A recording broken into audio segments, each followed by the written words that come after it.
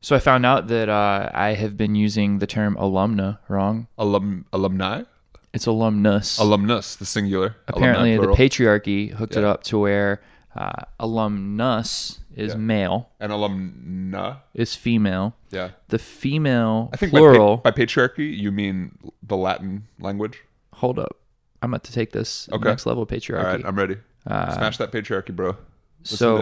More going to call it out first, and then Okay. we'll have to smash it on our Okay, own. call it out. I'm here for it. So alumnae, ALUMNAE, is the plural of female alumna. Yeah. The plural for male alumni, Yeah. also applies if there's 10,000 females and and one male. Well, all of the Romance languages, all the plural, because it's gendered his and hers, Sure. all the Romance languages, you can have a group of 1,000,000 women. You throw one dude in there, you take the male plural.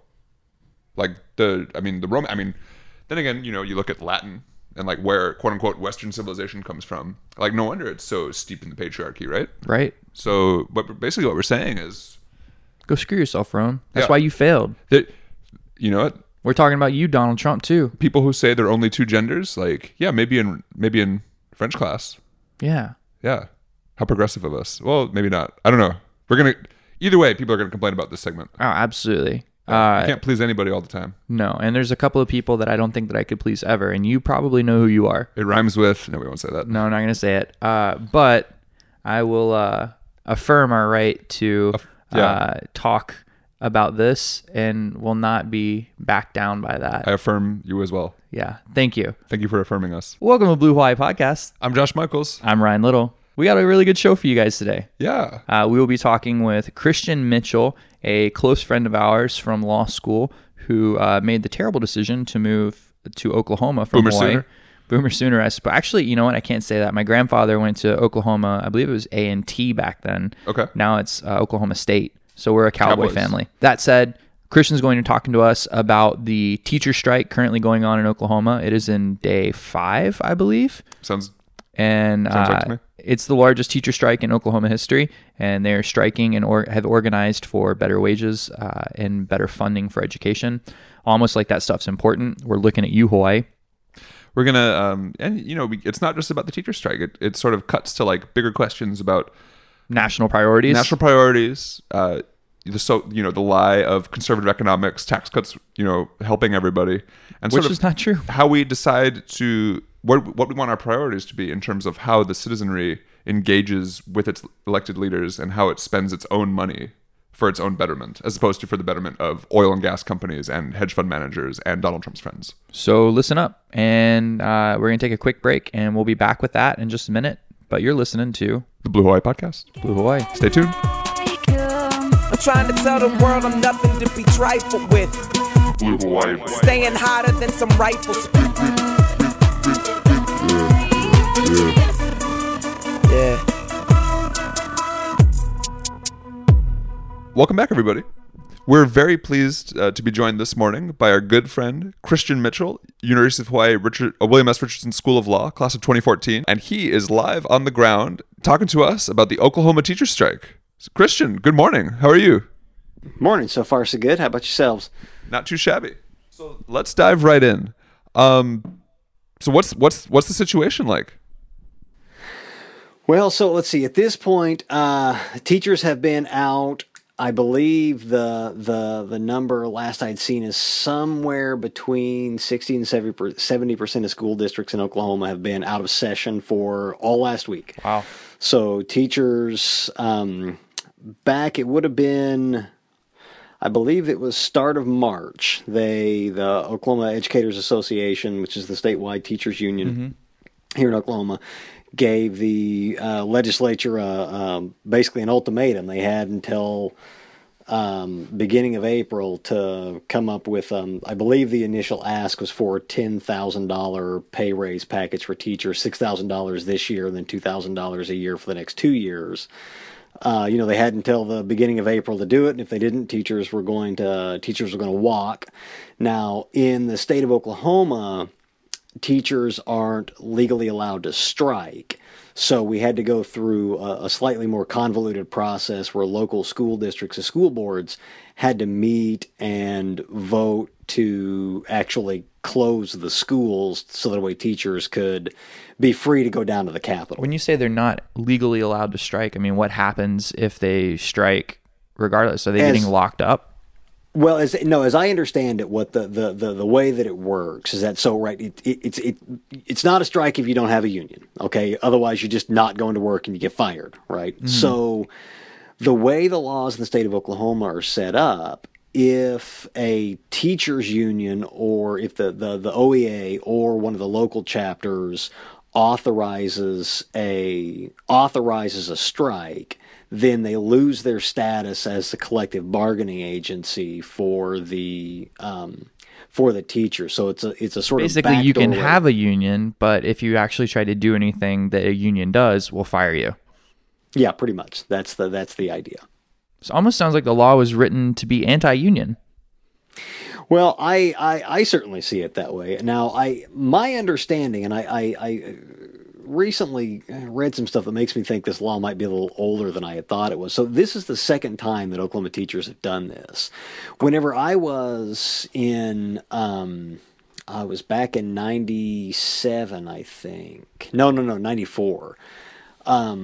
I think it was 94, 92, 94. So back, whenever I was in elementary school anyway, we had 4 days off of school because the teachers had to do this then. And as I recall that being reported as a strike, but my understanding is that this was, the law was passed, or the regulations and such have been strengthened over the years since that happened. But I'm not 100% sure.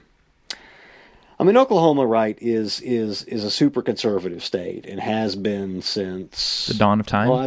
Well, I'd say time immemorial, but the state of Oklahoma actually has the historically most successful socialist party in the history of the United States. They had Eugene Debs got more votes in Oklahoma in 1908 or whatever than he did anywhere else in the country. We used to Collinsville, which is just down the road a ways from Bartlesville here, in between here and Tulsa, kind of Owasso area. They actually were a hotbed of socialist activity up until World War I, when they started hanging all the socialists. Shout out to my relatives, the Penley family. You guys could go socialist. No one's gonna care. Yeah. It's just good old Oklahoma farm socialism, the Grange and such. This socialist, this working class tradition in Oklahoma, talking about originally this action happened because teachers are trying to get their salaries raised. Can you talk a little bit about what teacher salaries were like and what sort of economic struggles teachers are facing?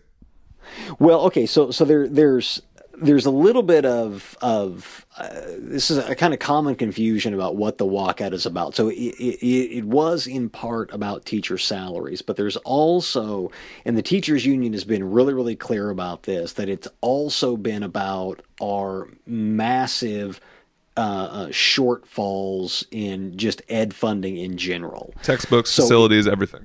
Textbooks, facilities, we have some of the lowest per pupil expenditures in the country.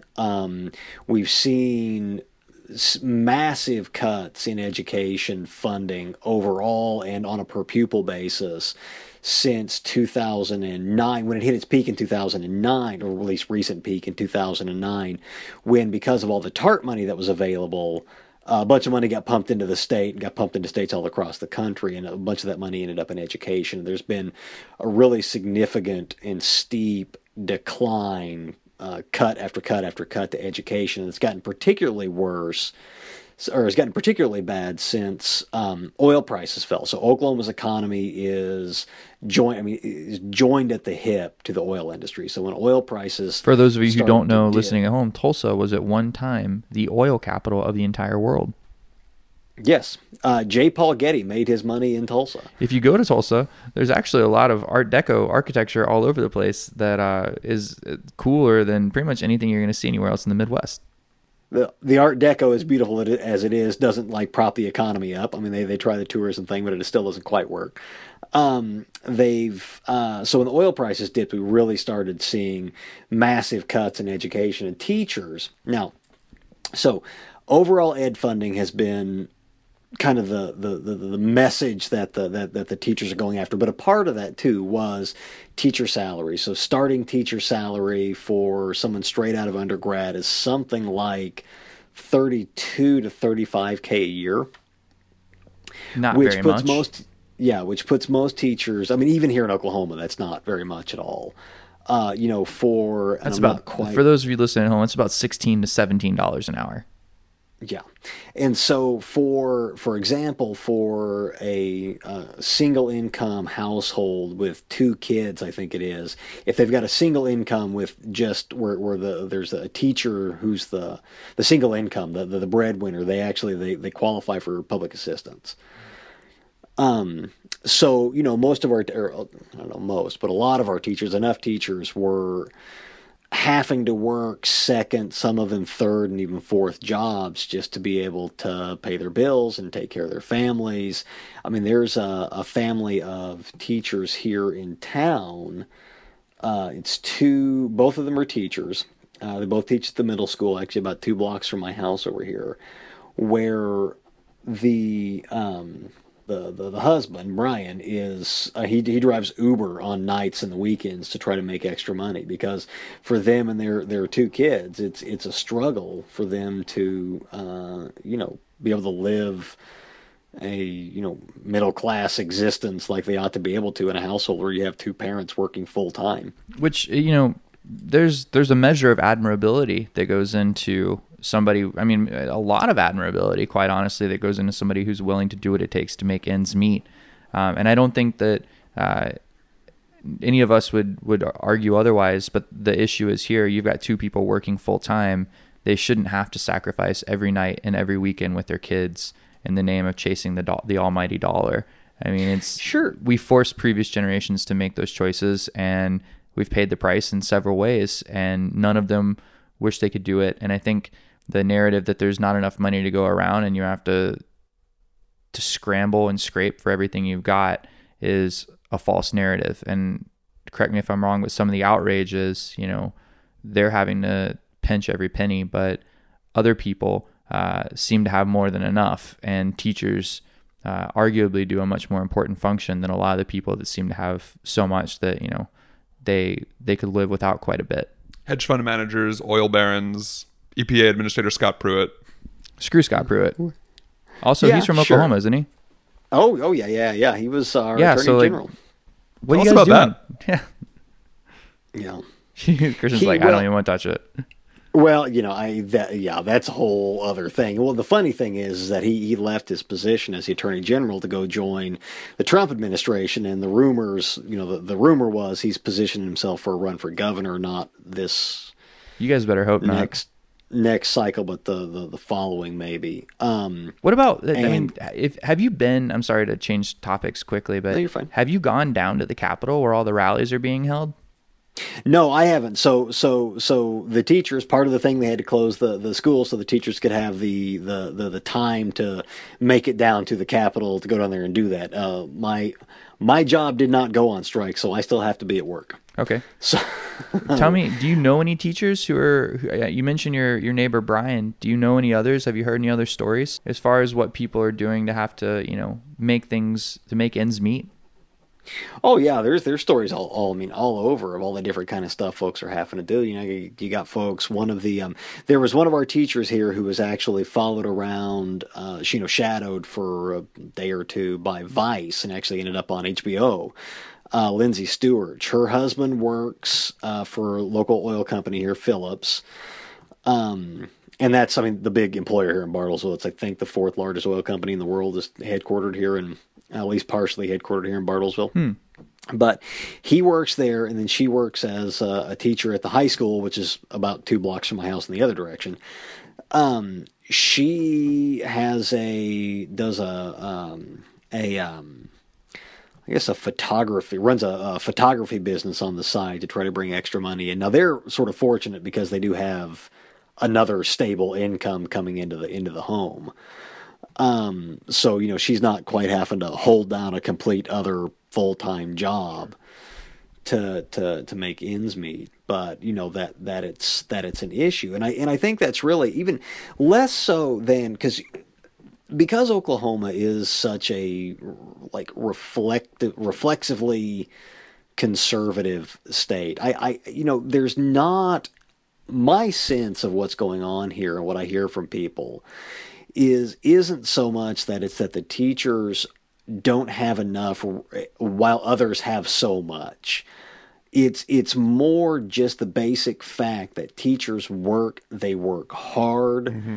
They have jobs that require at least undergraduate. Most of them, a lot of them are tracking with a master's degree, right? Yeah. And some of them even, EDDs, even doctorates.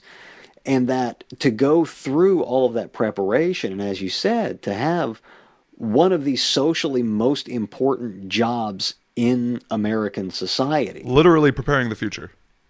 Yeah. And to not be able to afford, and we're not even talking about a comfortable lifestyle. We're talking about a minimal passing, like I don't have to worry about where I'm going to get my next, how I'm going to pay my bills. Buy a used car every 10 years type of lifestyle. Exactly. Yeah. Well, and this of course made national news where, the governor after the teachers. The governor who is a Democrat, right? No, Republican. Everything. I'll admit I knew that. Is completely controlled by Republicans. And this is here in Bartlesville, actually. We're in one of the most Republican parts of the state. Did your schools close in that district? Oh, yeah. In fact, Bartlesville Public Schools were more or less, from what I understand anyway, the originators of the idea that we were going to have a walkout. Shout out to whoever the Republican school board and teachers are there that are finally fed up with it. Our superintendent, Chuck McCauley, has been amazing. And I happen to know Chuck's I'm chairman of the Washington County Democratic Party, so I'm all the time snooping on people's photos. So are you like persona non grata, or? Pretty much. We've been, it's my job to rabble rouse. Yeah, a little bit. It's tricky around here, and you have to be careful about how we do it. Why don't we? I mean, this is just a question I ask every single person in a position of power in a democratic institution. Why do you hate freedom? This is the kind of stuff that we have to deal with when anyone will even talk to us. So we go out and I set up booths at the the local Freedom Fest, our 4th of July celebration, or Sun Fest, our other summertime celebration, and most of it is dirty looks, people, if I've been somewhere, like I've been going to these public school board meetings and, announcing, the Washington County Democratic Party has always supported teachers. The Washington County Democratic Party has always supported public education. The Washington County Democratic Party has always supported, labor's right to organize and collective action, so on and so forth. This is my spiel I give them. Afterwards, going up to like some of the school board members and trying to shake their hand and tell them we're with them and whatnot, the look on their face is hilarious because they get so concerned that somebody's going to see them shaking a Democrat's hand. You might as well be like passing out Chairman Mao's Little Red Book. Brother, I'm from Alabama. Yeah. I am not surprised at all by that. Yeah, it's nuts. And what's funny about this is there are a lot of Democrats, registered Democrats here in the county who won't tell anybody that they're a registered Democrat.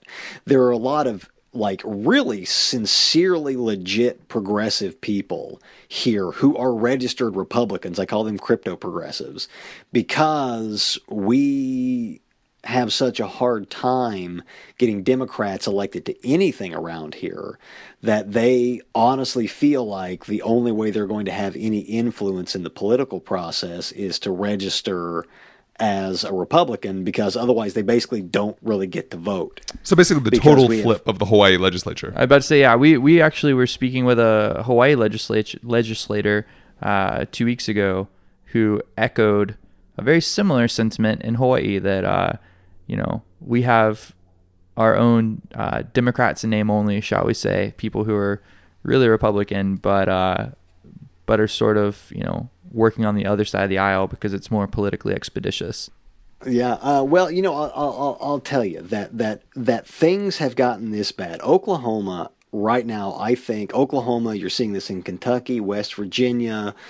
What's happening in these places right now is really important. And it's really important because these are states that, because of their deep conservative bona fides, okay, have bought into, at least at the legislator level, have bought hook, line, and sinker into this mythology, this conservative economic mythology, that if you cut enough taxes, if you slash government enough, that will end up paying for itself. The Sam Brownback Manifesto.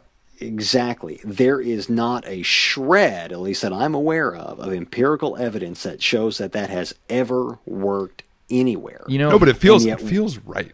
And yet we keep trying it, and it keeps failing. And it has actually gotten to the point now where conservatives in the state of Oklahoma are marching on the Capitol to try to get people to pay attention. Yeah, I think that's significant. The myth of trickle-down economics has been disproven time and time again. For those of us who listen that are of a more conservative bent, I know we have at least a few, talking about you, Mom.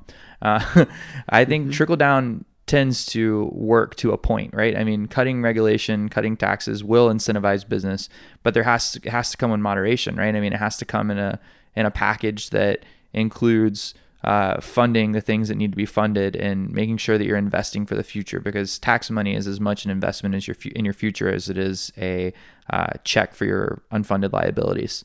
Yeah, well, I appreciate that you bring that up, because that's, people say, you hear this a lot from these folks that, well, government ought to be run like a business. How many businesses do you know that are afraid to borrow to grow? That are afraid of taking in new money? Yeah, well, taking in new money, but even whenever my MBA friends, okay, they all tell me what the optimal debt to equity ratio for a big business is about 1 to 2. Yeah. So you should be at hawk for about half of your value, otherwise you're inadequately leveraged. Mm-hmm. Okay, and that's because when you borrow money, you can grow. You grow means more revenue, and the problem that we've got in these conservative states where they're trying this is that they're so allergic to any kind of borrowing. They're so allergic to any kind of government investment in programs that we've shown have a positive return on investment, that they end up sort of loading up on the downside without investing in the stuff that's going to get you on the upside. You're absolutely right. Looking at you, Alabama, Mississippi, Louisiana, Arkansas, Oklahoma, Missouri, Kansas, Nebraska, Kentucky, Tennessee, South Carolina, Georgia, Florida. Are you just naming every state that voted for Trump? There's a common theme there. Speaking of something I'm curious about, you mentioned for such a reflexively conservative state, and even conservative folks are realizing, like, hey, we need people to pay attention to this. Are people starting to realize, like the rank and file teachers, probably a lot of who are walking out, they probably voted for Trump. They probably vote straight ticket Republican their entire lives. Are they starting to realize they've been sold a false bill of goods and that their policies really only help rich people stay rich? So what I'm hearing is that what I'm hearing from my teacher friends is that they're hearing from their teacher friends, stalwart, dyed-in-the-wool Republicans, that they are actually going to start splitting tickets over this education issue. Wow. Now, the thing that's happened is they've been able to leverage, the right has been able to leverage the culture war issues here so effectively that the economic stuff has been on the back burner. And part of it, too, actually, we weren't as hit as hard here in Oklahoma by the 2008 recession as a lot of other places in the country. That's the nice thing about having oil in the ground. Exactly. Our economy is not driven by real estate, by real estate That's prices. For sure. You can get like a 6,000 square foot home in the middle of suburban Tulsa for like $200,000. Yeah. Oh, yeah. And so they, and at the time we were looking at historically high oil prices. Now, what happens in the state of Oklahoma, time and time again, we've seen this. This is the third or fourth time we've gone through one of these cycles. Oil's a commodity. Commodity prices are cyclical. Prices go up and then they crash. They go up and then they crash. They go up and then they crash. But this time, I'm pretty sure oil prices will stay high forever. So whenever we're swimming in revenue because, you know, oil's $200 a barrel or whatever it is. You meant that tongue in cheek when you said this time they'll stay high forever. Yeah, but this time I'm pretty sure they'll survive forever. They'll stay high forever. Yeah, that's the rationale we always get from folks down at the legislature that, oh, oil prices are high, we're flush in revenue, so we're going to cut taxes, we're going to give you more of your money back. And we have a thing here in Oklahoma, actually, where it requires State Question 640, passed by referendum right after the last teacher strike back in the mid-90s, that actually requires a 75% majority vote in the legislature to pass a tax increase. Wow. That's incredible. Taxes have not been increased in the state of Oklahoma since, it's been over 20 years now. Can you get 75% of Oklahoma legislators to agree on anything? Well, we got them to agree. The teachers went down there, they got them to agree to a tax increase package just now. And that's one of the things that has been so historic about this is they went down there and they, you know, again, so they passed the Friday before the teachers were set to walk out. They passed a teacher pay raise, about $6,000, $6,100, I think, something like that, with some funding, tax increases that were, you know, set to go into effect, and that they said, you know, would sort of fill the hole. Wasn't clear that it did. The money wasn't, you know, properly earmarked, and the same day, either the same day or the next day, I can't remember which, they actually voted to repeal one of the tax measures that they had put in there to fund the teacher pay raise and increases to education funding. And that's why they marched on Monday. Fiscal responsibility. Well, and then, you know, the legislators were coming out, oh, well, we think, you know, the teachers ought to come down and they ought to thank us for the pay raise or whatnot. And that was not the thing to say. It's almost like as you watch these marches happen in West Virginia, as you watch them happen in Oklahoma, and as you watch like sort of the genesis of them happening all over what seems to be primarily red states right now, it's almost like if you force accountability on your elected officials and organize, you can actually have a real form of representative self-government. We're looking at you, Hawaii. Well, and that was, you know, we had an emergency school board meeting last night to talk about, I mean, to sort of discuss what, you know, how we were going to move forward, where we were at, that sort of thing. And we're actually pretty close. At least the folks here in Bartlesville, they've put forward a plan, a sort of funding plan that they're looking at. And we're actually really, really close to hitting that. And if they do, my understanding is Bartlesville teachers are coming back, or going back into school. But well, I'm sure everybody there is looking forward to it. Well, and there's this concern that we're hearing a lot. You know, of course, the kids are missing instructional time. The kids aren't in school. They're missing their lessons. All this sort of stuff. Sure. And I got up at the meeting and I felt like it needed to be pointed out that, look, right now the teachers are teaching the kids and the community a lesson that we all too often only pay lip service to. And that's that this government belongs to us and not to this toxic mix of big money and apathy that's kept our legislators in their seats for so long. My local state representative has not faced a challenge, primary or general, in 12 years. He is going to be termed out. He never had to actually run for re-election once. I had 4 people this last week talk to me about running as Democrats for this seat because of what's going on down at the legislature. Yeah, this has been amazing, and it aggravates me that the education system and the way that we think about education has gotten so pigeonholed into preparation for college, preparation for job training, that we're missing standardized testing. That we're missing the underlying function of the public school system, and that is to fashion citizens, not workers. Amen. I mean, the public school system, understood that way, is the single greatest democratic innovation in the history of the American Republic, and we've turned it into a job certification program. I think that's all that needs to be said. Yeah. Christian, before we let you go, you've been gone from Hawaii for a couple of years. What's the number one thing you miss? I miss the people, man. I miss you guys. I miss you too, man. Like I miss the Ohana. All right, know? and then finish this sentence. Okay. I just landed at H&L.